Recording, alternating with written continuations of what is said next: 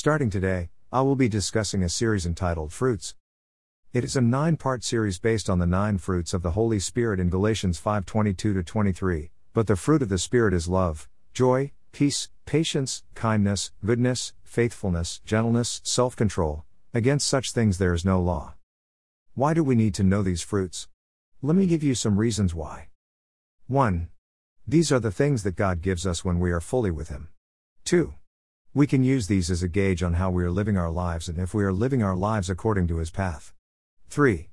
These are the traits that true Christians should have. I will be enumerating the fruits in reverse. And today, we will be talking about self-control. As Christians, we are being offered everything that the world may give us.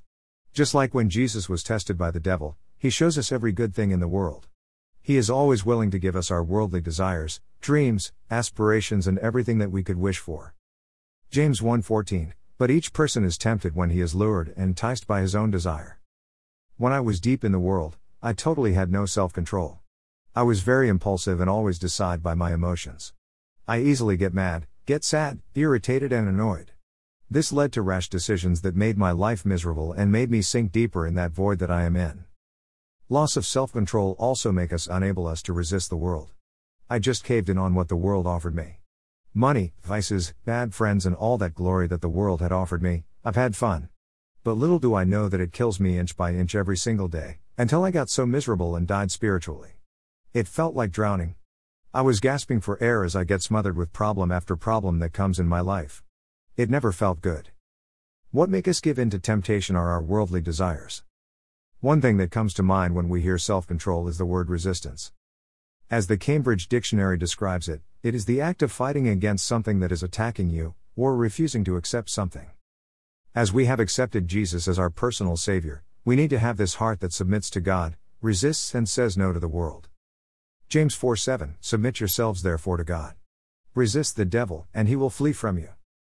It's always normal for us to be tempted. We are still living in this world after all.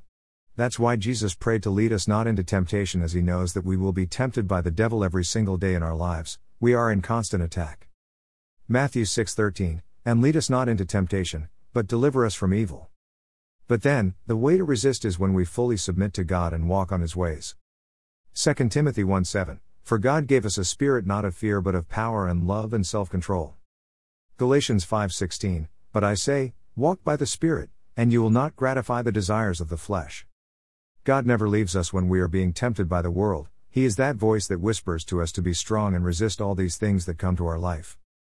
Hebrews 2:18, for because He Himself has suffered when tempted, He is able to help those who are being tempted. There is always a way out of it. We just need to be steady and focus our hearts to God. 1 Corinthians 10:13, no temptation has overtaken you that is not common to man. God is faithful, and He will not let you be tempted beyond your ability, but with the temptation He will also provide the way of escape, that you may be able to endure it. God is always here to save us from all these temptations. He shall never leave us alone when these times come. The only thing we need to do is just pray and talk to Him, and we shall overcome every temptation in our life, whether big or small. I remember when I quit smoking, there's always this temptation whenever I go buy something or see someone having a puff on a cigarette. My body craves and I salivate as I smell the fumes. But with the will to stop, I managed to quit smoking. I've been clean of cigarettes for more than a year now. That's the same basic concept of self-control. It's between what our body craves and what our minds want. Let's end this blog with a prayer. Almighty God, we know that the devil will tempt us with everything that this world has to offer. We pray for a heart that never gives in to the works of the world, for they only bring temporary fun and lead to the destruction of our souls. Give us a steady heart and feet that only walks through your ways. Give us a soul that resists all these works. Also, use us as instruments to help our brothers in Christ to resist temptation as well. Amen. Temptation is always there, it lures you inch by inch to oblivion. But with God on our side, we shall be victorious.